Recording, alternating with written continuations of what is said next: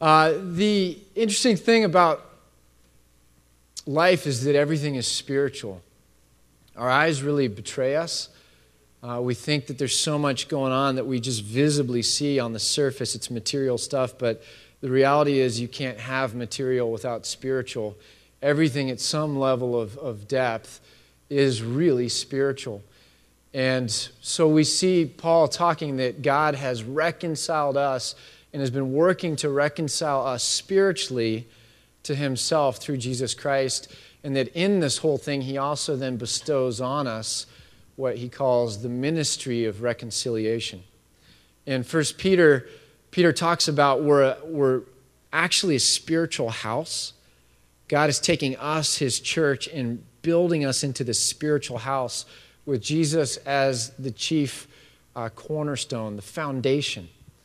And so in a very real way, the whole house is built on grace. It's built on Christ. It's built on grace. And if we want to stretch the metaphor, the mortar holding together the bricks is forgiveness. If we're going to endure into time in healthy relationships with other people, it's going to be grace and forgiveness that gets us there and that keeps us. So we did a series a number of weeks ago on grace and forgiveness, just trying to really wrestle with how do we understand things like forgiveness and reconciliation and begin to model that we could be a church that really has a difference about us, a love that's not just a feeling of desire or want, but a love that's sacrificial and Christ-like. And I'm kind of excited about this morning. We have a guest with us that I was able to meet at last year's Justice Conference. He's going to be at this year's Justice Conference again. But he is, in every sense of the word, both academically and in practice, one of, I would say, the world's experts on forgiveness and reconciliation. Dr. Celestine Musakura is a native of Rwanda. And he was in studies, he's going to tell you more of his story, but in studies in Kenya, and then came back to his country of Rwanda right after the genocide to begin a ministry of reconciliation. And the journey that God has taken him on since then in 94 is nothing short of Pauline, very Paul-like in his sufferings and in his sacrifice. He has got a master's from Kenya and then also a master's in a doctorate from Dallas Theological Seminary. He's written books on peace and reconciliation, and the ministry that he started, which is called ALARM, Africa Leadership and Reconciliation Ministries, works all throughout the region of Central Africa, bringing peace to communities and trying to help restore the divide that comes from tribal conflict, even just marital issues in churches and beyond. So he really is, in many ways, someone that we can learn from as we try to grapple with this idea of grace and forgiveness. And so I'm just incredibly blessed that we have the opportunity to hear his story and to kind of learn about reconciliation through him. So would you welcome with me this morning Dr. Celestine Musakura. Thank you. Good morning. How are you doing? It's too bright. It is a great honor and privilege for me to be here this morning. I am very, very grateful that in His grace, God has allowed me to be here. Thursday, I was in Goma, Congo, and traveled through Rwanda. And I was praying that all the human-made instruments, planes would work, that I'd be here on time.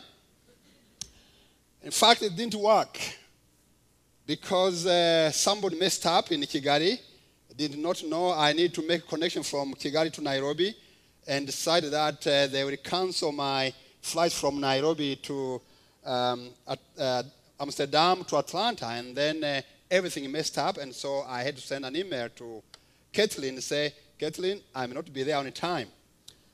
But again, through prayers, again, God did a miracle. So my wife and I arrived on Saturday midnight in Dallas, and I took my wife home and unpacked, and then packed, and then I began the journey to come here.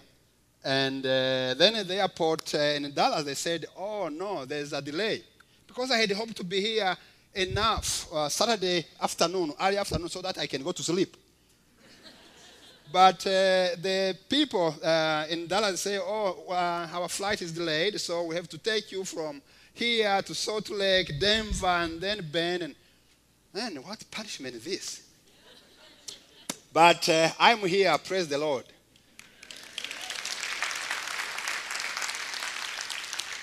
I may be sleeping, so I had hoped there would be people here who may catch me if I sleep and fall over. I will try to be awake, so I took a lot of coffee and I am awake. I bring greetings from your brothers and sisters from Congo. Last time I was in Bend during the conference, the conference. That's actually when I learned about Antioch Church and how God has used you to bring hope and healing to the many people in the Eastern Congo. And so I'm bringing greetings to you. And my friend, Dan Bros, who most of you know, I was hoping to find him here, but yesterday he sent me an email. He said, I have relocated to Baltimore, but give my friends my greetings. And so I bring greetings from Dan, your own friend and brother. My wife and my kids, they say that to bring greetings. I have one wife. I have to be clear on that. In Africa, we are known to have more wives, and at different times, of course. No, at the same time. Americans are known to have more wives at different times. So it's the same crime.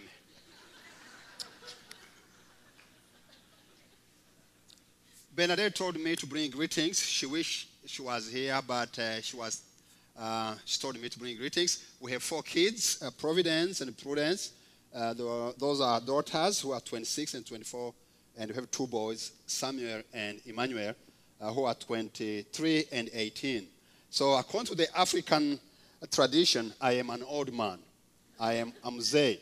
And I'm so grateful that I can share with you the story of God's grace. I was born and raised up in Rwanda. I grew up in a community where actually I did not know Christ until I was 17 years old through a missionary who came to the village. The first time I saw a white man, I was turning 15. In fact, when I saw this creature, I thought he was one of the ghosts from hell or one of the animals from bush. And through touching and smelling and through pinching and doing all sorts of things, that's when I was taught about God's love. Kyle was a missionary from the Conservative Baptist Church who had been a missionary in the Congo. And when the Congo mission closed, he came to Rwanda and began to teach the gospel. You have to understand that at that time, I was being raised as a traditional priest. My mother had no children for 9 years, and she was told she was a barren. She had no children because the ancestors had closed her womb. And as a result, then she spent all her life offering the blood of animals to the ancestors, pleading for having to have a child. Of course, in those days, even today in some traditions, in some culture in Africa, when a mother has no children, they believe there's a curse on her. And because of that belief, my mother could not sit with other women. She could not go to the fountain to draw water with other women. She could not touch the babies because they believed if she touched the babies will die. So she was an outcast. And she was crying every day, crying to the ancestors to give her a child. 9 years later, when I was born, she named me Musekura. That's my last name, which means savior. Somebody who saves you from a bad situation. So I grew up offering blood of animals. I grew up being trained to be a priest. And so at the age of 7, I knew how to slaughter a chicken, to slaughter a goat, to take the blood of animals, to take this house and ask the ancestors to give me life, to give my family peace. After me, 2 brothers were born and 1 sister. It was my responsibility to make sure they are alive. Unfortunately, one time I lost my sister when she was 2 weeks old. I was turning 12, and I was told she died because I failed her. And so that's how I grew up until when I was 17, again, by the grace of God, I gave my life to Christ. But when I gave my life to Christ, that was, again, a beginning of a journey which I don't have time to tell.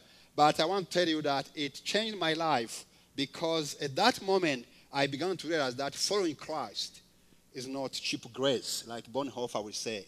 Because at that moment, I was asked to leave home. I was told by my parents that I do not belong to them anymore. So I became a street boy. I ate from the trash. My parents were afraid that if I came home, they would die because their ancestors would kill them. And so by God's grace, I grew up, and later on, I finished high school. I went to Bible school. And in 1983, I came back to Rwanda, became a priest, became a preacher, became a priest of the Most High. And I began the pastoral ministry. By God's grace, I led my mother to Christ. I led her to the real Savior. And my father to Christ, my brother to Christ. And my life began there. So as I spent more time, I realized that I need to go back to school. And so I went to Kenya. And while in Kenya, then the unthinkable happened in my home country of Rwanda, the genocide. And so today, we are dealing with issues in Rwanda. Some of you have seen Hotel Rwanda. We are dealing with issues that has, in fact, challenged all of us. Issues that have challenged our faith. Because in Rwanda, in 1994, the genocide happened. Just a few years later, after missiologists, church planters, successful missionaries had said Rwanda is a success story because many Rwandese have become Christians. You see, Rwanda was a success story known for church growth. Missiologists, missionaries who were planning church in Rwanda were showing Rwanda as a study case or as a successful case. Now the question is, how can you explain that within 100 days, in a most Christian country, within 100 days, 1 million people died? How can you explain the fact that Christians in Rwanda killed each other? How do you explain today that in 1994, just between April 6 and the end of July, 1 million people died, while 3 million left the country and lived in exile? I want to tell you the problem was that most of us in Rwanda, and as this is happening in many parts of Africa, we are focusing on making converts, not making disciples. And because of that, you have many people who are full of anger and bitterness because of the history, because of hatred, because of the Hutu being Hutus and Tutsis, because of tribalism. You have men and women full of anger and bitterness in the church, while they say, we are saved, we are following Christ. And this morning, I want us to read Hebrews chapter 12, verse 14 and 15, and really focus on how do we get out of this cycle of hatred and bitterness and revenge. Paul, the writer of Hebrews, and there's a debate whether it's Paul or another person who wrote Hebrews. We are not going to discuss that. But the writer of Hebrews gives us a way out of our bitterness, a way out of our hatred, a way out of living in a cycle of revenge. In fact, he's giving us a remedy. He's warning us that if we need to live a life that is worth living, we need to get rid of bitterness and anger and revenge. And so it says, Hebrews 12:14 says, make every effort to live in peace with all men and to be holy. Without holiness, no one will see the Lord. See to it that no one misses the grace of God, and that no bitter root grow up to cause trouble and defile many. The writer is telling us to be careful, to see to it, to make every effort. Now, it means to make every effort to live in peace with everyone. I want to remind you, we are creatures who do not wake up in the morning and say, today I want to forgive someone. Isn't it? When I ask you a question, I am a Baptist preacher, African. When I ask you a question, answer me. We don't wake up when we have been hurt, when we have been bruised, when we have been betrayed by our brothers, by our fathers, even when we have been betrayed by God, when we have been abandoned, when we have been messed up. We don't wake up in the morning and say, oh, this morning I feel to forgive someone. I'm full of forgiveness. No, we are a creature full of justice. We want justice to be done. In fact, justice is revenge most of the time. And so we need to make all efforts. It is not as simple to live with the person who betrayed you. It takes all effort for us not to allow the root of bitterness to grow in us. And I want to suggest this morning that the only way that we can avoid any root of bitterness to grow in our hearts and to defile many, like it defiled Rwanda, like the root of bitterness has brought death in Rwanda, in Eastern Congo, in Sudan, everywhere. Like root of bitterness has defiled many people in our communities. There is one remedy, which is forgiveness. Only forgiveness will help us to undo the root of bitterness in our hearts. The root that is defiling many every day, killing many every day. And so in my journey, I have been learning, because not only have I experienced these issues and the results of bitterness in my own life, in my own nation, in my own communities, in the region where I live, but also I have been trying to learn, what does it mean for me as a follower of Christ? What does it mean for me to live a life without bitterness? And so I went back and began to read, to study the Word of God, and to find men and women who can inspire me, who can challenge me, who can help me to learn from their journey. And one of those men is Joseph in the Old Testament. Of course, we all know Joseph. Joseph was a young man who was born in a family, a dysfunctional family like all of us. No family is perfect. If you know one, let me know. But Joseph had his own trouble, but also he had a common shared problem like we do today. Born to this family, and his father began the process by loving him more than the rest of his siblings. And the Bible tells us that he gave him a jacket, a robe with many colors, probably like mine, No, better than mine. And the Bible says that began because his father loved him more. In chapter 37 of Genesis, the brothers hated him. To make the matter worse, Joseph, at the age of 17, God gave him a gift. He became the dreamer. He began to dream that one day his brothers and his father, his mother, will worship him. Will actually bow before him. He will be the king. He will be the boss. They will be the slaves. Then the Bible says his brothers hated him even more and more. Now, Joseph was a naive young man. At that age, he did not know what to say in his dream, what not to say. He was excited. And so we share the stories. And so one day, the Bible tells us that his brothers had gone to tend to the sheep, and then the father told him to take the food for him. And so in chapter 37, verse 19 and 20, something happens. The Bible says when he was still far, he's bringing food to them. When they saw him, they said this. Please, if you have your Bibles, open with me chapter 37, verse 19 and 20. This is a very interesting statement that I want us to look at. Genesis 37, verse 19. Actually, let's begin verse 18. Genesis 37, verse 18, 19, and 20. But they saw him in the distance, and before he reached them, they plotted to kill him. Verse 19. Here comes that dreamer.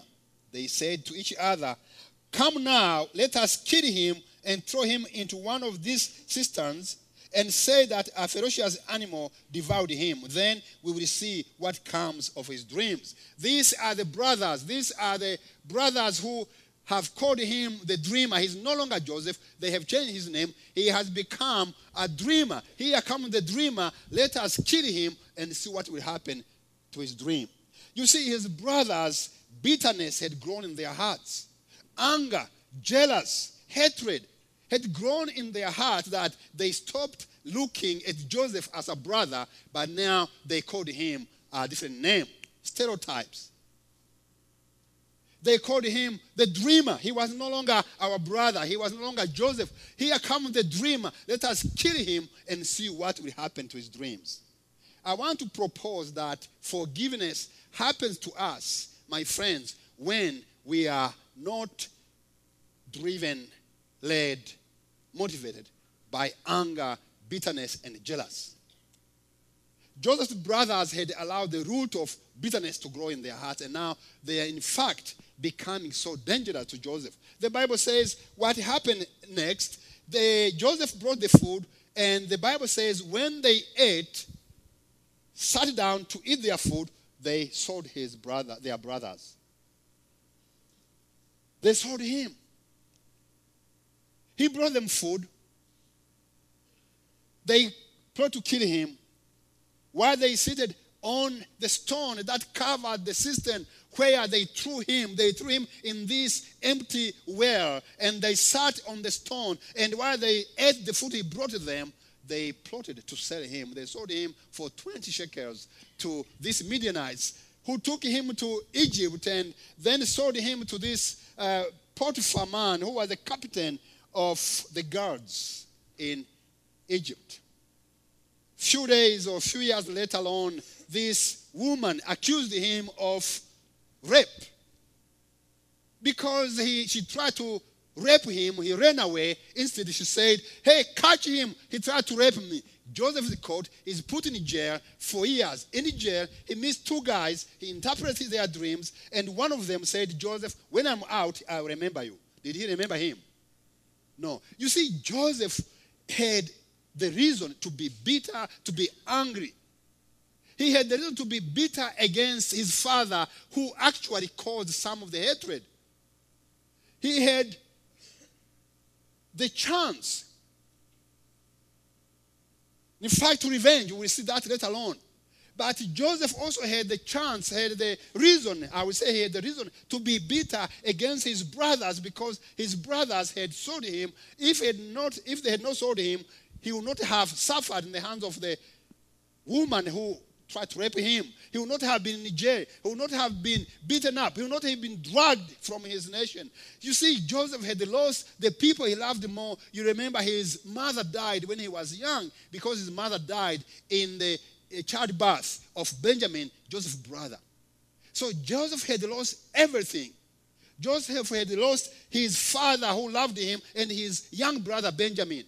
Joseph had lost his nation. He had lost his identity. He is now in jail. Joseph had the chance to be full of poison, to be full of anger and bitterness against everyone.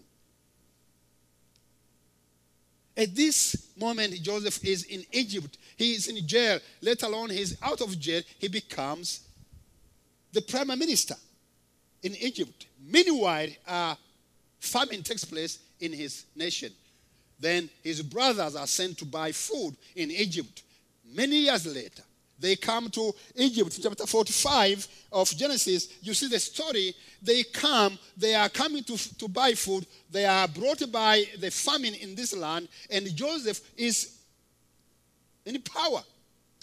Joseph is the leader. Joseph is managing everything in Egypt. And lo and behold, Joseph discovered them, and the Bible says they did not know Joseph.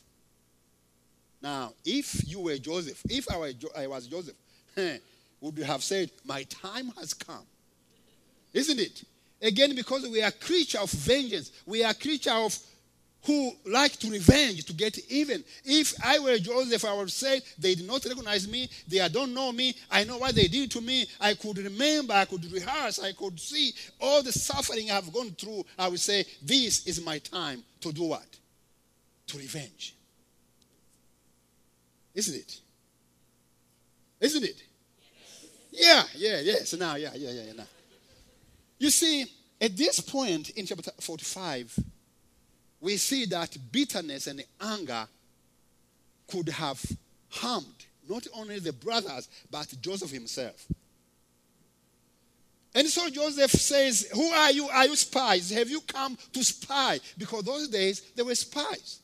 So Joseph says, you are spies. You did not come to buy food. You are spies. That's why you are here. We will put you in jail. And so he was provoking them. He wanted to know what's going on. And then say, no, we are no spies. We are hungry. Our parents, our father back, he sent us here because our wives, our children are starving to death. Our camels, we have lost everything because of famine. We came to buy food. We are not spies. He said, no. How can I know you're not spies? And so he sent them back, you know the story. And then later on, they brought the young brother, Benjamin. And so Joseph said, now Benjamin is going to stay so that you go to bring your father. You are lying. And so everything is going on. Then something happened in Joseph's heart. Chapter 45, then Joseph could no longer control himself, because when they were telling him about their father, when he said, you go back, they said, we cannot go back. If you go back without Benjamin, our father will die. You see, King, Lord, my Lord, they were explaining to him, again, this point, they don't know who he is. They said, if we go back, our father will die, because one time we had a brother. The animal ate him. You know, they're telling Joseph. The animal ate him. And when the animal ate him, our father was so angry, was so sad. Since then he has not recovered from the shock, because he loved our son. Now the little young Benjamin is the only one who consoles him. If we go back without Benjamin, surely our old man will die. And one of the big brothers said, please, instead, let me be your slave, but let this boy go, because our father will die. So Joseph was overwhelmed by emotions, and then he could not control himself. And then chapter 45, he says, verse 3 says, I am Joseph. Is my father still living? But his brothers were not able to answer him, because they were terrified at his presence. The Children's Bible says his brothers were so ashamed to look at his face. You see, I want to suggest that Joseph here is able to do a couple of things. One, look at verse 4. Then Joseph said to his brothers, come close to me. When they had done so, he said, I am your brother Joseph, the one you sold in Egypt. And now do not be distressed and do not be angry with yourself for selling me here, because it was to save lives that God sent me ahead of you. For 2 years now, there have been famine in the land, and for the next 5 years, they will not be plowing and reaping. But God, see again, second time, but God sent me ahead of you to preserve for you a remnant on the earth and to save your life by a great deliverance. So then, it was not you who sent me here, but God. Look, when you read this story 3 times, Joseph says, it was not you who sent me here. Joseph, stop a moment. These guys sold you. These guys hated you. These guys were jealous of you. Joseph, are you crazy? How can you say it is not them? It is them. You see, that's how we think. You see, Joseph is able to deal with the issues, to overcome the bitterness and the anger, because he is able to look beyond the pain. Looking beyond the pain, my friends, is the key word that will enable all of us to undo the bitterness in our hearts. Looking beyond the pain in the heart will enable us to do many things. You see, we are not able to forgive like Joseph. We are not able to give grace because we focus on the heart. We focus on the pain we have endured. You see, when we focus on the pain and the suffering we have gone through, terrible things happen to our lives. The first terrible thing that happens to us, we begin the process of demonization and dehumanization. We demonize the other people. We make their sins to be more bigger than they actually are. We make them evil than they are. That's what happens in Rwanda between the Hutus and the Tutsis. We demonize. We make the other people ruthless and worthless. Then we dehumanize them. We make them less human. When we make them less human, then when we mistreat them, we don't feel guilty. You see, focusing on our pain makes us to be more evil even than the people who have hurt us. You see, Joseph was able to look beyond the pain. He says, it is not I. It is not you. It is not even the circumstances. God knew it. The second terrible thing that happened to us when you focus on the pain, we become God. We want to execute justice. We want to revenge, but we call it justice. And in the process of revenging, my friends, we go beyond the board. That's why the Bible says, you shall not revenge my children, because vengeance belongs to God. Because when we become God, let alone Joseph, his brothers would call him again. Joseph, his father dies in chapter 50, verse 15. His father dies. When Jacob dies, the brothers said, now that our father has died, maybe Joseph will revenge. And so they went to him and said, Joseph, look, before our father died, this is what he instructed us. Verse 16. Your father left these instructions before he died.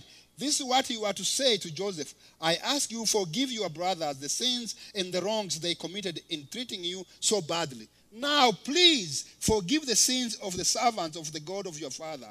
When their message came to him, Joseph wept. His brothers then came and threw themselves down before him. We are your slave, they said. Verse 19. But Joseph said to them, don't be afraid. Am I in the place of God? Joseph said, I don't revenge because I'm not taking the place of God. You see, when we focus on our heart, when we focus on the evil committed against us, my friends, we become God. We play God. And that's very dangerous. The other thing that is dangerous to us when we focus on the pain, we actually become what we hate. Because we want to revenge. I want to share with you, this happened to me in 1998. January 1998, I was in Dallas, at Dallas Seminary, when I got a message that my father, my mother, my brother, his wife, and children were murdered. You see, those of you who have read the story of Rwanda, in 1994, because of the hatred between the Hutus and Tutsis, they were killings of neighbors, sometimes fathers killing their sons, sometimes mothers killing their sons.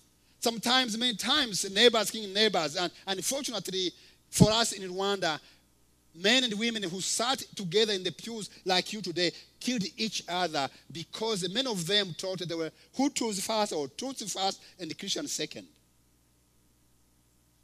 The mass killing, the genocide. And so many people ran into exile. Many people ran into Congo. 3 million left the country. 1 million died. 3 million left the country. So you have a very, very terrible situation in Rwanda. Those 3 million who ran into the camps in Tanzania and Congo, every day for the first 3 months, every day about 3,000 people were dying because of the cholera, dysentery, typhoid, and so forth. And so because I was born in the northwest of Rwanda, in our community we had both Hutus and Tutsis and Pygmies. And in fact, my wife is born from a father who is a Hutu.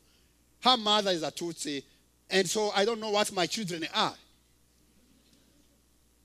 But because of hatred and animosity, many people killed each other. And so my family fled. They lived in the refugee camps for many years. Nobody was killed in my village during the days of genocide. In between April 6th and end of July, nobody died in my village because people lived together. They fled together. But as you know, some of you know the story, many years later, in 1996-97, the militia, the Hutus, began to attack the country, and they began to fight with the current government that had taken over. And so the problem happened that in 1997, December, in my community, there was a fight between the Tutsi government officials and the Hutu militia already come from Congo. In the process of dealing with those issues, systematic killing happened in my village where 5 members of my family were murdered and 70 people in my village, most of them members of the church where I was a pastor. You see, 1994, when I began this work, I was working with the pastors who had lost their family, whose wives had been murdered, whose children had been killed, whose relatives had been killed. And these pastors that I began to work with were dealing with the issue of hatred. Some pastors were dealing with the issue of betrayal. They had been betrayed by their members of the church. They had been betrayed by their relatives. Some of the pastors had gone to minister. When they went back home, they found their wives and children chopped into pieces. And they were saying, where was God when my family was murdered? Some of those pastors had hidden the people in their homes, and the pastors ran away, hoping that nobody would come and find them. Unfortunately, some of these people were hidden in the homes of the pastors, were found, and they were killed in the pastors' homes. And the pastor was saying, why didn't I stay there? Why didn't I stay with them? Other pastors, as you have read, betrayed their own people. Many pastors, in fact, took part in what was going on. They became more Hutu, they became more Tutsis, they became more tribal than Christian. And so when I began, I was helping them to deal with the sense of shame and anger and bitterness and betrayal. I was helping them to deal with their own bitterness, their own anger. In fact, I was helping some of the pastors to deal with forgiveness because some of the pastors would tell me, Celestine, I know who killed my wife and 4 children. Can I go and kill them and then forgive them after that? You see, my friends, when anger and bitterness has taken over, we forget our identity. We forget who we are in Christ. We become hateful. We become evil than the people who committed evil in the first place. But I did not know that when this would happen to me, I did not know how I would respond. January 5th, 1998, I was in Dallas when the fax came, and I read the fact that my family members, 70 members of my family were murdered, and 70 people that I loved so much. When I read the fax, I started crying. I said, God, where were you? The same question that I began to deal with 4 years before, I was asking the same questions. In fact, that night I remember asking God, who did it? I want to know who did it. I want to know who has done the terrible thing because I wanted to revenge. Of course, I didn't want to take the machetes, or I was not going to take the machetes and go to kill them. I was going to revenge, maybe by praying bad prayer. Maybe by avoiding them. Maybe by knowing who did, so that next time I'm in my village, I will not greet them. Maybe that I will not even, wish them well. I want to know who did it. It was that moment when the Lord said, Celestine, you have been helping others. You don't have to know who did it before you forgive them. The Lord began to confront me that I don't have to know who killed my relatives before I forgive them. You see, for 3 years, for about 4 years, I have been teaching people how to forgive, but I did not understand the cause of forgiveness before that fateful night. It was that night that the Lord reminded me that the forgiver pays the cost of forgiveness. While we are yet sinners, what happened? Christ died for us. It is God, the holy God that we offended. It is the God who is the holy, who had all the right to punish us, who had all the right to destroy all of us. It was the holy God who at the same time gave his own son so that you and I can be forgiven. You see, we do not understand. The reason why we carry every day bitterness and the anger and the revenge is because we have not understood the cause of forgiveness. We have not understood the secret of forgiveness. Joseph, in this chapter, he tells us we need to look beyond the pain and sorrow if we are going to overcome the anger and the bitterness. If we are going to be forgiving people, we need to realize that God, in his sovereignty, he is under control. That night, I started asking God, I cannot forgive them unless you give me grace, because I realized, me, Celestine, I have no power to control. I have no power to forgive. I am weak because I am a man who wants justice. I want to revenge. I want to know who did what so that I can pay back. You and I, we are creatures of revenge. We want justice to be done. The reason why there is a problem in our communities, the reason why we have, in fact, in America, we say, we read that the highest divorce rate is among Christians than non-Christians. Why? It's because we Christians, we have not known the secret of overcoming injustice, betrayal in our lives. It's because we have become so selfish, so righteous that we say we cannot forgive. In fact, we have people who have told us, this is what you can forgive, this is what you cannot forgive.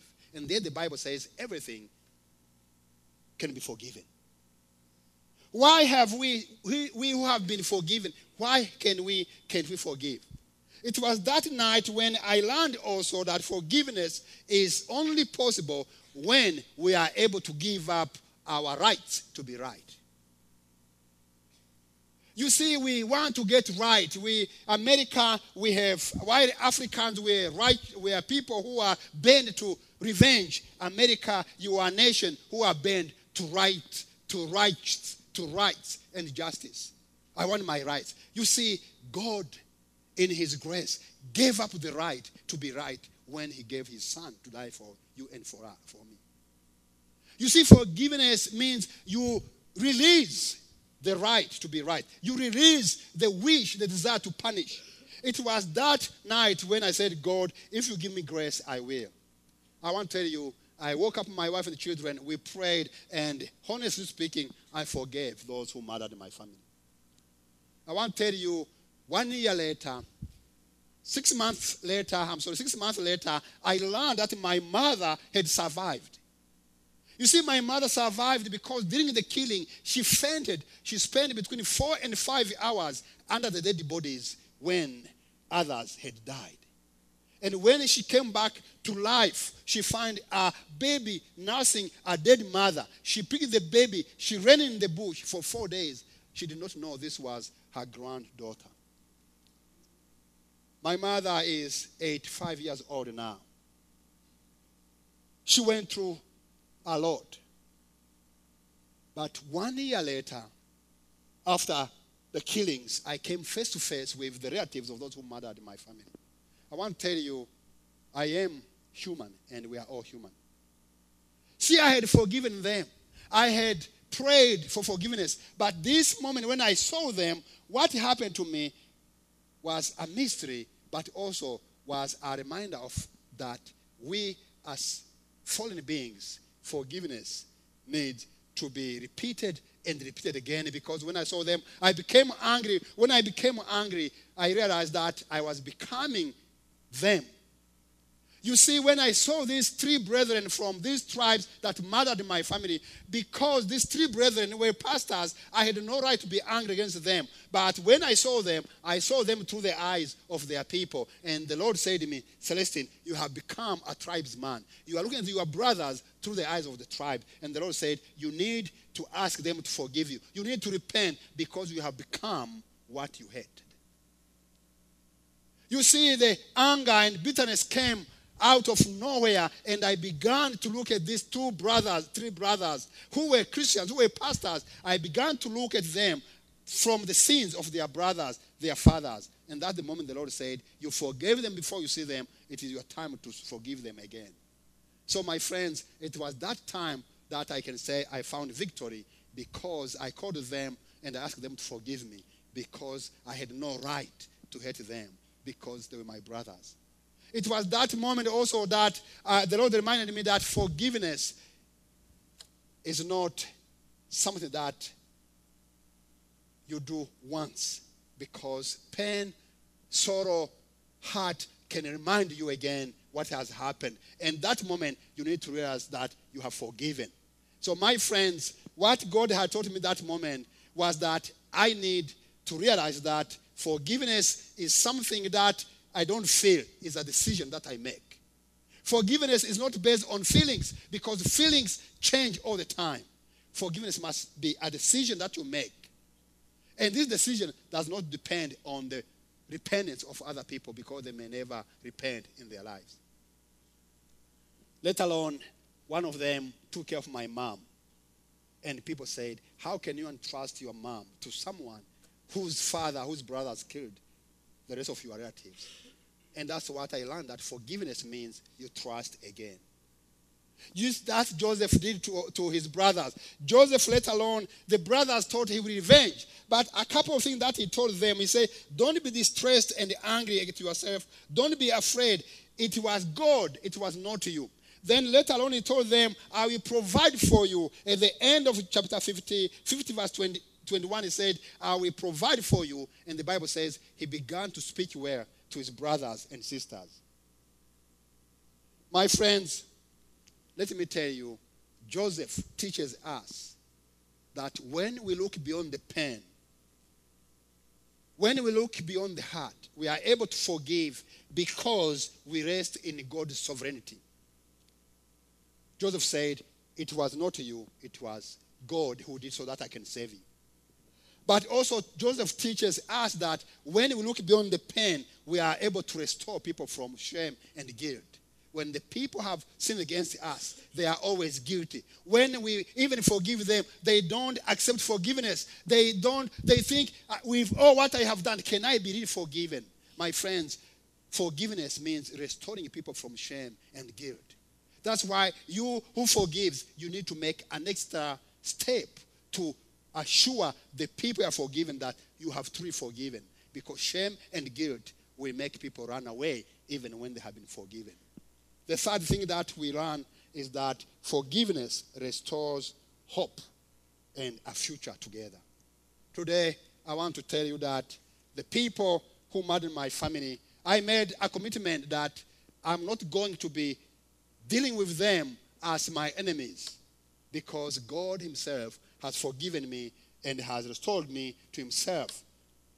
I decided that moment that I'm going to love them and care for them. In fact, I made a commitment that I'm going to help their children. Today, those who murdered my family, my members of my church, today, I and my wife and our children, we are supporting their children. We are sending them to school. We are paying for them. We are giving them food. Because you and I, we have been called to restore hope. I don't know if one of you, someone here, has experienced unforgiveness. I want to challenge all of us. Please remember, for you to be able to undo the root of bitterness, you need to look beyond the pain. You need to look beyond the suffering. You need to rest in God's sovereignty that out of your pain, God can make something good if you trust him. You need to realize that also, that the cost of forgiveness is paid by the forgiver. You need to realize that unless you give up the right to be right, you will never restore relationships. There will be no reconciliation. Maybe you are here, you are faced with unforgiveness or shame and guilt. Today you can have victory. Maybe today there's someone you need to say, today I forgive. Maybe today you can say, I want to accept forgiveness.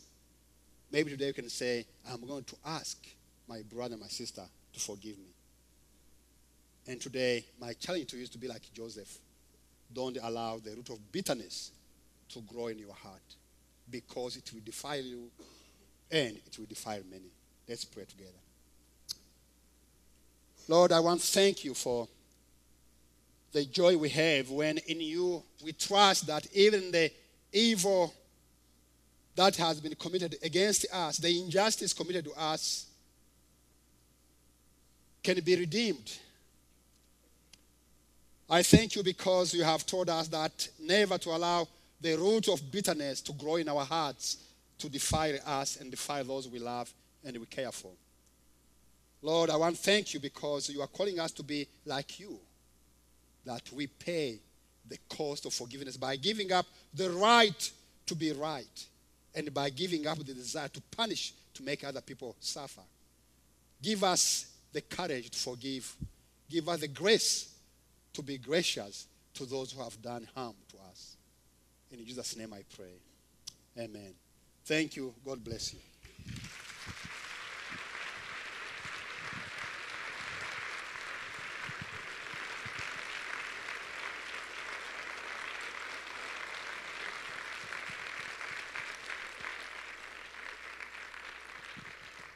I was at several churches in Ghana last Sunday, and one of the things I learned in being there is at the end of the message, they would say, has God not spoken? And very deep understanding of the office of preaching and scriptures. And Celestine, we thank you for bringing